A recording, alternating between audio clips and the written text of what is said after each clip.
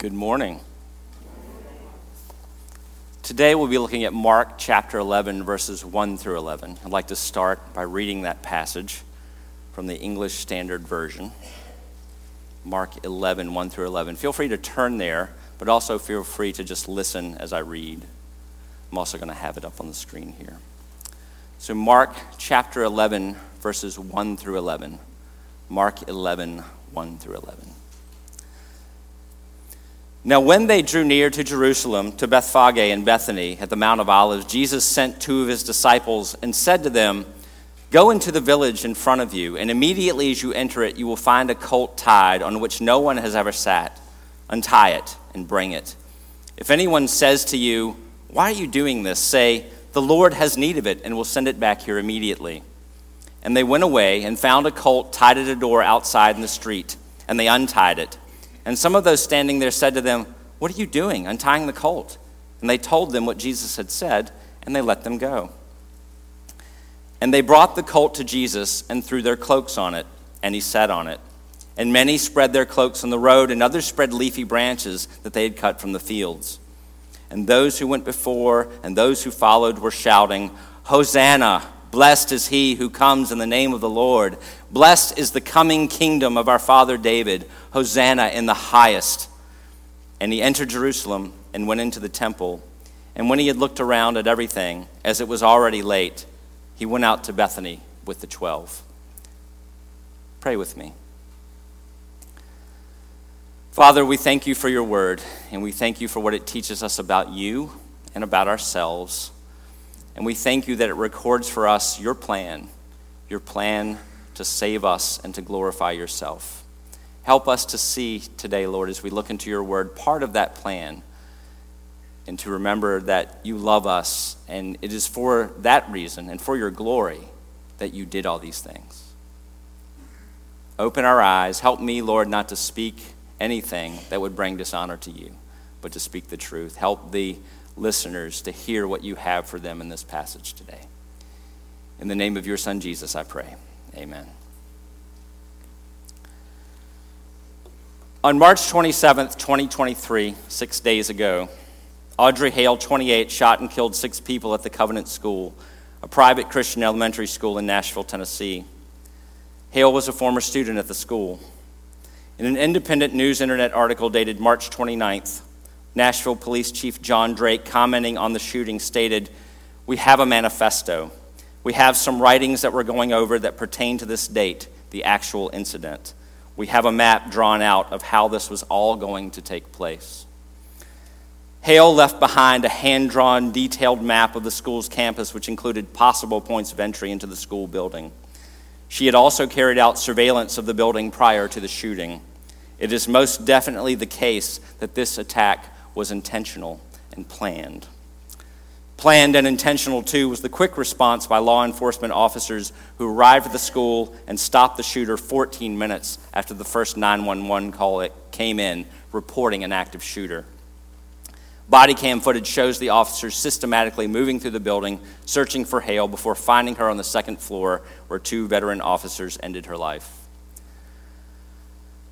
We've heard many stories like this through the years. Similar attacks have occurred at Robb Elementary School in Uvalde, Texas in 2022, Sandy Hook Elementary School in Newtown, Connecticut in 2012, Virginia Tech in Blacksburg, Virginia in 2007, and Columbine High School in Littleton, Colorado in 1999. In these instances, attackers stashed weapons, planned their routes, and performed surveillance to ensure their murderous goals were reached. They had a plan, and they carried it out. It seems like often evil has a plan, and the good guys, the police, are just trying to catch up and stop it before it goes any further than it has to. Today we're going to look at Mark 11, 1 through 11, and we're going to see an intentional plan carried out.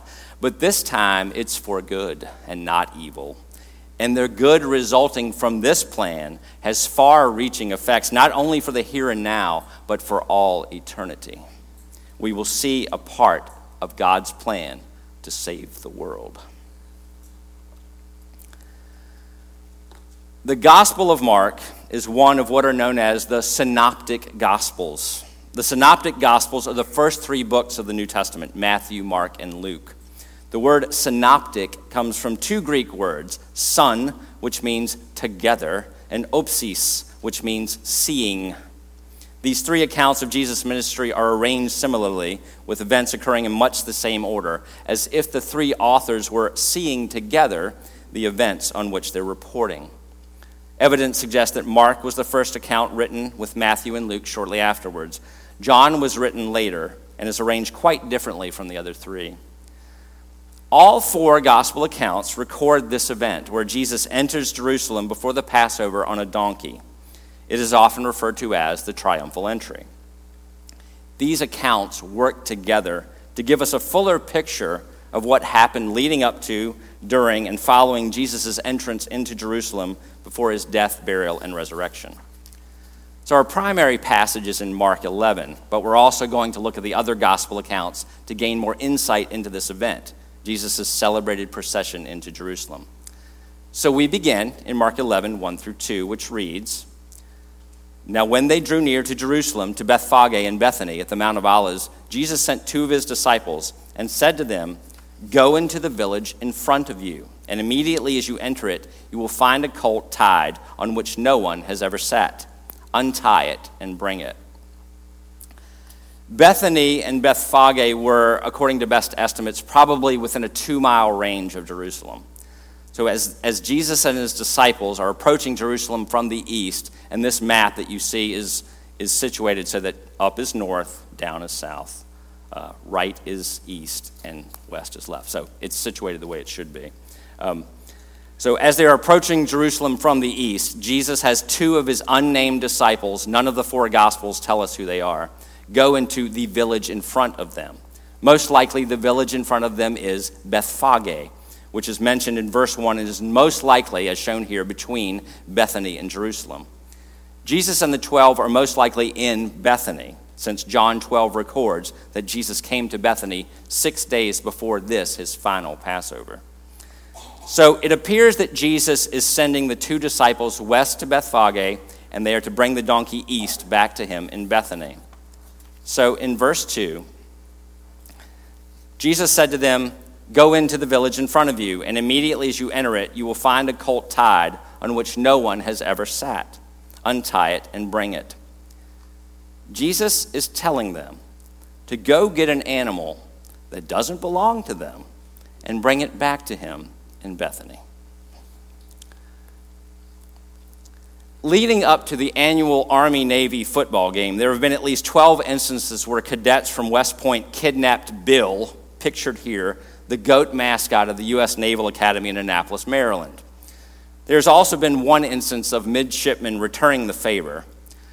In 1992, mules from the U.S. Military Academy in West Point, New York, were stolen from West Point and brought to Annapolis. Pictured here is Ranger, the West Point mascot, being ridden by a midshipman. Mules are much more difficult to transport, a little more resistant. It's probably the reason it only happened once. So when Jesus tells the disciples to go into Bethphage and get this animal, does it almost have the feel of a prank? Hey, go get this animal and bring it back to me. When I was looking at it and thinking about it, it almost seemed that way to me, hence the pictures and the story. But Jesus is not doing this for any of those purposes. Jesus is focused, as he always has been, on doing his Father's will. And there is a promise that as Messiah, he must fulfill. It's found in Zechariah 9. Mark doesn't reference this passage, but John and Matthew do. They make note of Zechariah 9:9, which reads, "Rejoice greatly, O daughter of Zion. Shout aloud, O daughter of Jerusalem. Behold, your king is coming to you. Righteous and having salvation is he. Humble and mounted on a donkey, on a colt, the foal of a donkey." So let's look now at the next few lines of this passage, Mark 11:3 through 6. "If anyone says to you, 'Why are you doing this?' say, 'The Lord has need of it, and will send it back here immediately.' And they went away and found a colt tied at a door outside in the street, and they untied it. And some of those standing there said to them, 'What are you doing, untying the colt?' And they told them what Jesus had said, and they let them go." How did Jesus set this up? Did he speak with the donkey's owners beforehand? Did he say something like, on such and such a day, I'm going to send a couple of guys to get your donkey, which I'll return within a few hours? The way you'll know they're coming from me is that when you ask them why they're untying the donkey, they'll say, the Lord has need of it and we'll send it back here immediately. Just let them take it and I'll make sure it gets back here, okay? That's a possibility. There's no recorded instance of Jesus being in Bethphage before this. But that doesn't mean it didn't happen necessarily. Or did he use his ability as the God-man to do this? Jesus is recorded as using such ability on other occasions, such as when he would not entrust himself to those who believed in him simply because they saw miracles before him. The text in John 2 reads, he knew all people, and he knew what was in a man, or knew what was in man. When he told Peter to go fishing and knew the first fish Peter caught would have a coin in its mouth, so Peter could pay both Jesus and Peter's temple tax. There's another instance. Either way, through human means or divine, Jesus knew where this donkey was tied, to whom it belonged, and how those individuals would respond when told that the Lord needed their donkey. He made it happen, whether through earthly means or divine ones. So we can see from these first few verses in Mark 11 that, and here's your first Roman numeral, Jesus had a mission and a plan to accomplish that mission. Jesus had a mission and a plan to accomplish that mission. I can imagine that the two unnamed disciples must have thought this was an odd set of directions from Jesus, but they followed them. They knew that Jesus often did and said things that were difficult to understand. Like when Peter, who had been fishing all night and caught nothing, was told by Jesus to throw his net back into the water. Peter complained a little, but did what Jesus said. The results, a catch of fish so bountiful it started to break the net, made an impact. The disciples knew that Jesus knew what he was doing and knew what he was talking about. When asked to get the donkey, they got the donkey. A point of application here.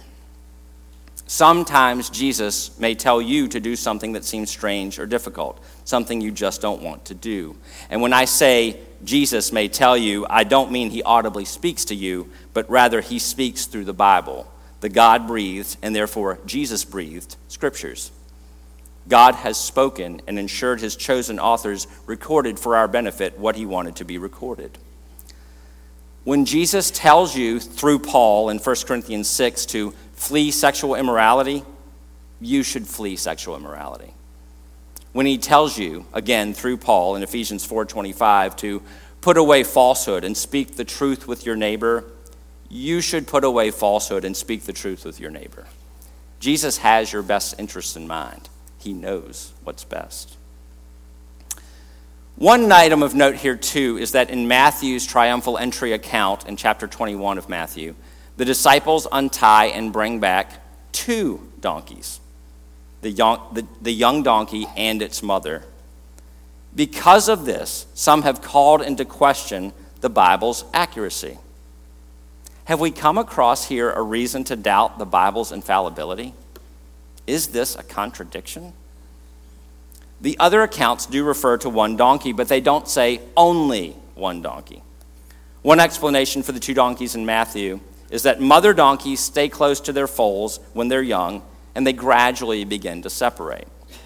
So this is a young donkey. It has never been sat on before, and the mother doesn't want to leave it. Therefore, both donkeys are brought back to Jesus. With eyewitness accounts, there are often differences due to viewpoint and what one person saw that another didn't or didn't think was necessary to mention.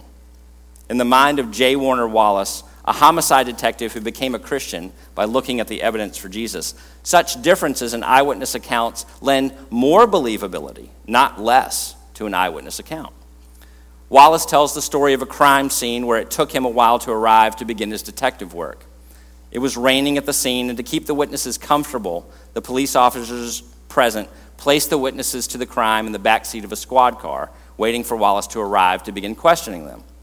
They sat in the car together, unattended, for about an hour. One of the rules, or the cardinal rules of crime investigation, is to separate the witnesses. Putting them together allows them to get their story straight. When Wallace questioned them later, they all told him the same story with practically no differences. The eyewitness story showed the earmarks of conspiracy. That is, that the witnesses collaborated and made sure they all said the same thing. When there are variations in eyewitness accounts, it indicates that they are likely actual eyewitness accounts. Different people with different viewpoints and different points of emphasis who saw the same events from different angles. That's what we see in the Gospels. There are some differences in other accounts since we're hearing from eyewitnesses whose stories will differ in some ways from the stories of other eyewitnesses. So now on to verse 7. And they brought the colt to Jesus and threw their cloaks on it, and he sat on it. When entering cities over which they ruled, kings in the ancient Near East, where Jesus and his disciples are located in this story, usually rode in on an animal of some sort. If they came as a conquering king, one who was either at war or whose forces had conquered the city which he was entering, he would ride a war horse. We see Jesus doing this later in the book of Revelation as he comes to destroy the armies of the nations of the earth who have joined forces against him. Revelation 19:11-16 reads, Then I saw heaven open, and behold, a white horse.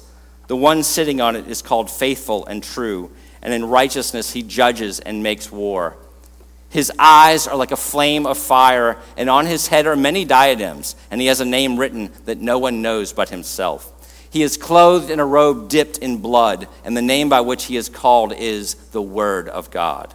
And the armies of heaven, arrayed in fine linen, white and pure, were following him on white horses. From his mouth comes a sharp sword with which to strike down the nations, and he will rule them with a rod of iron. He will tread the winepress of the fury of the wrath of God the Almighty. On his robe and on his thigh he has a name written, King of Kings and Lord of Lords.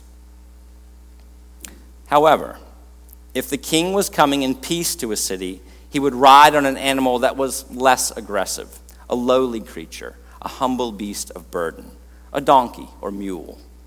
And this indeed is what Jesus is doing. He is coming in peace. The future scene of final judgment from the book of Revelation, which ends with a carpet of dead and a banquet for scavenging birds, is not playing out here on the road from Bethany to Jerusalem. Here rides the humble king, the one who has come to save. Jesus made it known to Nicodemus in John 3:17 that he did not come to conquer as the Jewish people expected. Jesus proclaims, For God did not send his Son into the world to condemn the world, but in order that the world might be saved through him. Now on to verses 8-10. And many spread their cloaks on the road, and others spread leafy branches that they had cut from the fields.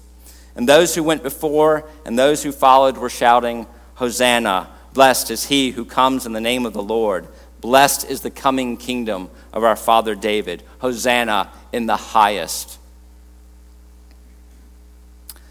So, did this crowd, these people, just look over, see Jesus on a donkey, and decide to celebrate him? Was this just a spontaneous outpouring of praise for Jesus? Like, hey, isn't that Jesus over there? Let's put palm branches on the ground, along with our cloaks, and yell a psalm at him. No, this was not quite that spontaneous. How do we know that? Mark doesn't really tell us, but John does. John's gospel gives some background information regarding the gathered crowds in Mark's account. Just prior to these events, Jesus had performed a rather notable miracle in Bethany, the town from which he's riding the donkey into Jerusalem.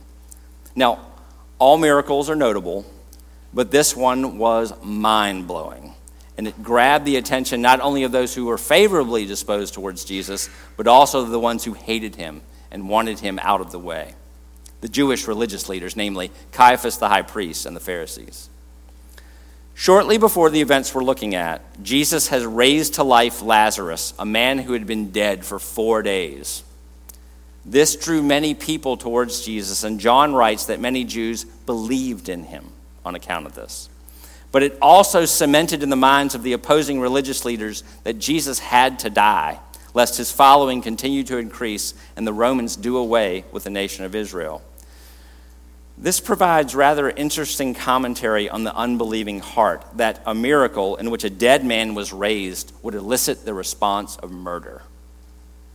In John 11:47 through 54, just after Lazarus is raised, we see this discussion among Jesus' opponents. So the chief priests and the Pharisees gathered the council and said, "What are we to do? For this man performs many signs. If we let him go on like this, everyone will believe in him, and the Romans will come and take away both our place and our nation."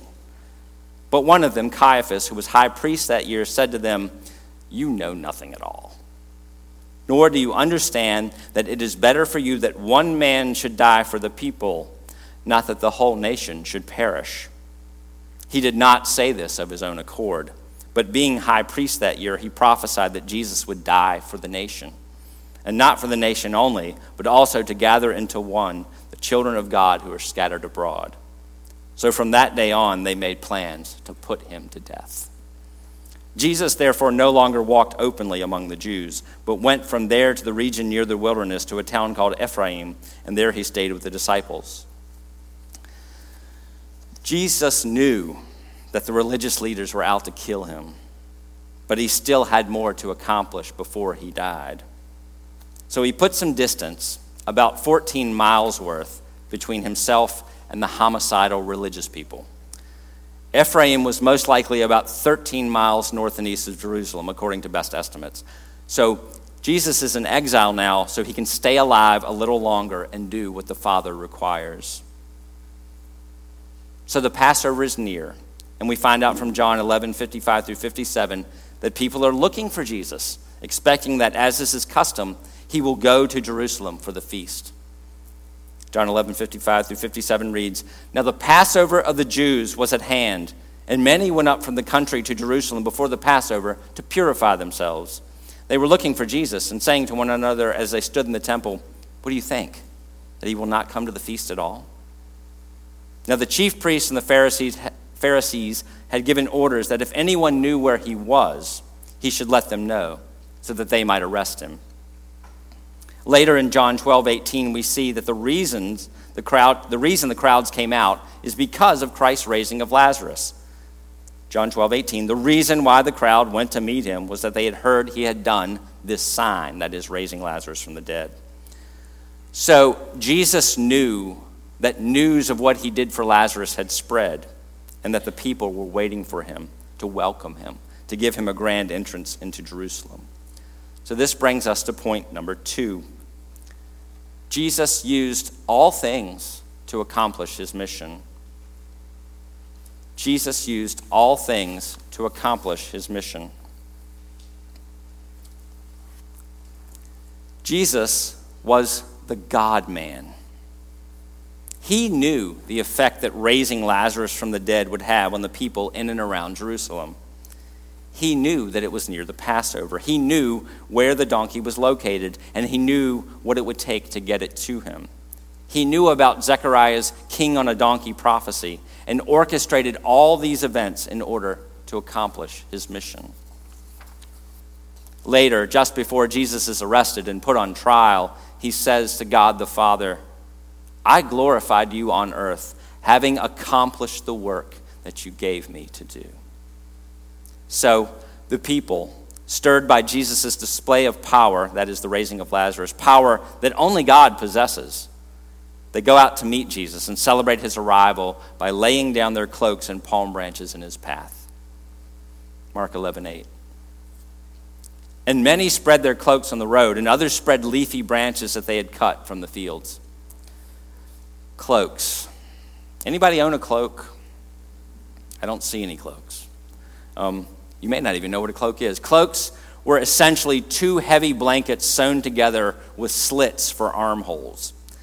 We don't customarily wear cloaks nowadays, but who knows what fashion trends await us. I have seen young people in this church recently who are wearing clothes that if they walked into my 10th grade algebra class, they could sit down and no one would bat an eye. they look exactly like people that I went to school with in that time. It all comes back, folks. So if you have a cloak, hang on to it. It might come back into fashion. Why did the crowd lay down their cloaks? Cloaks were an important part of daily life in Israel. Everyone wore a cloak. They were used for protection from sandstorms and also as a blanket to keep warm at night. The law of Moses required that if a cloak was given as collateral, it had to be returned before nightfall because, according to Exodus 22:27, it is his only covering. It is his cloak for his body. In what else shall he sleep? Cloaks were valuable and indispensable. Saul of Tarsus watched the cloaks of those stoning Stephen because they were likely to be taken by thieves if left unattended. Cloaks came to be identified with the person wearing them, so that laying one's cloak before another was like laying oneself before him. This was an expression of submission before a king. Centuries earlier, we see Israelites doing this for Jehu in 2 Kings 9:13 after he is anointed king of Israel. The people in the crowd in Mark 11, by laying their cloaks before Jesus, were essentially bowing before him as the Messiah king, the promised son of David, who was, they thought, now coming to reign. We read here too that leafy branches are laid on the road, and John 12 clarifies that these are in fact date palm branches. Why palm branches?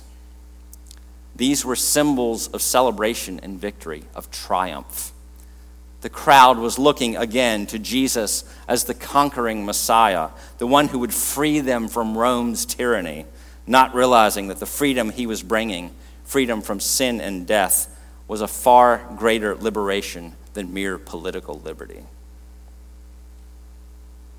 The crowd is also shouting to him. In verses 9 and 10, we see, "And those who went before and those who followed were shouting, 'Hosanna! Blessed is he who comes in the name of the Lord. Blessed is the coming kingdom of our father David.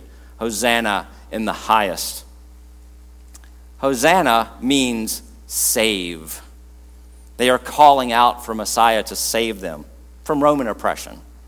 The content of what they are calling out comes from Israel's history in Psalm 118, 25 through 26, which reads, "Save us, we pray, O Lord. O Lord, we pray, give us success. Blessed is he who comes in the name of the Lord. We bless you from the house of the Lord." The people don't realize what they're asking for when they call for Jesus to save. Jesus has come to save, but as was mentioned before, not from political oppression. He has come to save from sin. And the process leading to his death, burial, and resurrection begins in earnest here as he makes his way into Jerusalem, where the last string of events that bring eternal and ultimate salvation will occur. Verse 11 reads, "And he entered Jerusalem and went into the temple. And when he had looked around at everything, as it was already late, he went out to Bethany with the 12. We don't really know what time of day Jesus' ride from Bethany to Jerusalem began or how long it lasted. And we don't know how long Jesus' tour of the temple took. Mark writes that he looked around at everything, but by the time he finished, it was already late. So he and his disciples went back to Bethany, presumably to the home of Mary, Martha, and Lazarus, where Jesus spent time when he was in the vicinity. The looking around seems to be more than simply touring the grounds. Jesus had been to Jerusalem many times. He knew how the temple was laid out. He knew what was in there. He had seen it. He'd seen the city. He was very familiar with Jerusalem. So it wasn't like he was a tourist walking around and looking at everything and oohing and eyeing. It wasn't like that. It is perhaps a preparation for what Jesus does the next day when he clears the temple of money changers. It may be that he is surveying the scene and formulating his plan to drive them out. Perhaps he is deciding where he will start with the overturning of the tables, where he will stand when he is blocking the movement of merchandise into the temple, where he will position himself when he proclaims in Mark 11:17, "Is it not written, 'My house shall be called a house of prayer for all the nations,' but you have made it a den of robbers"? This temple cleansing may have been a shock to the gathered Jews who expected Jesus to scold and drive out the Romans, when in fact he is scolding and driving out fellow Jews.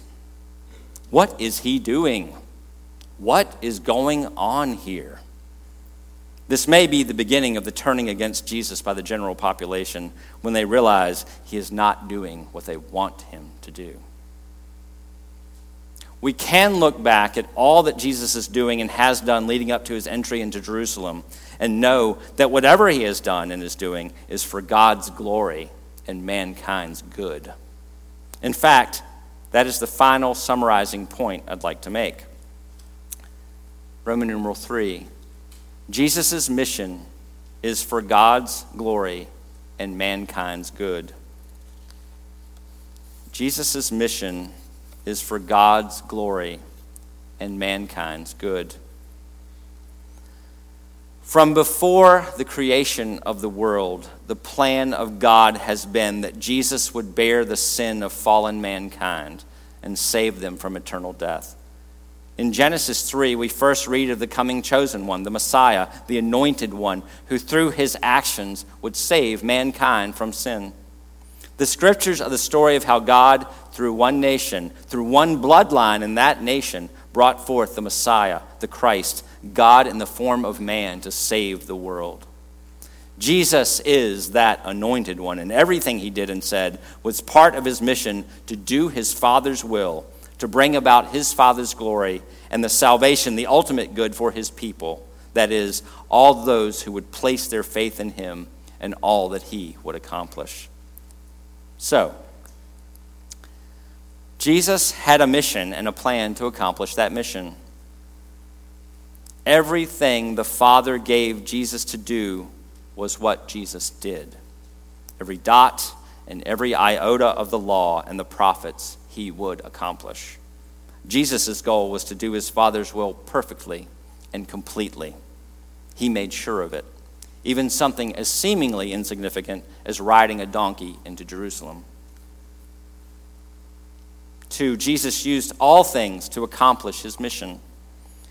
Jesus used everything at his disposal, which as God was literally everything.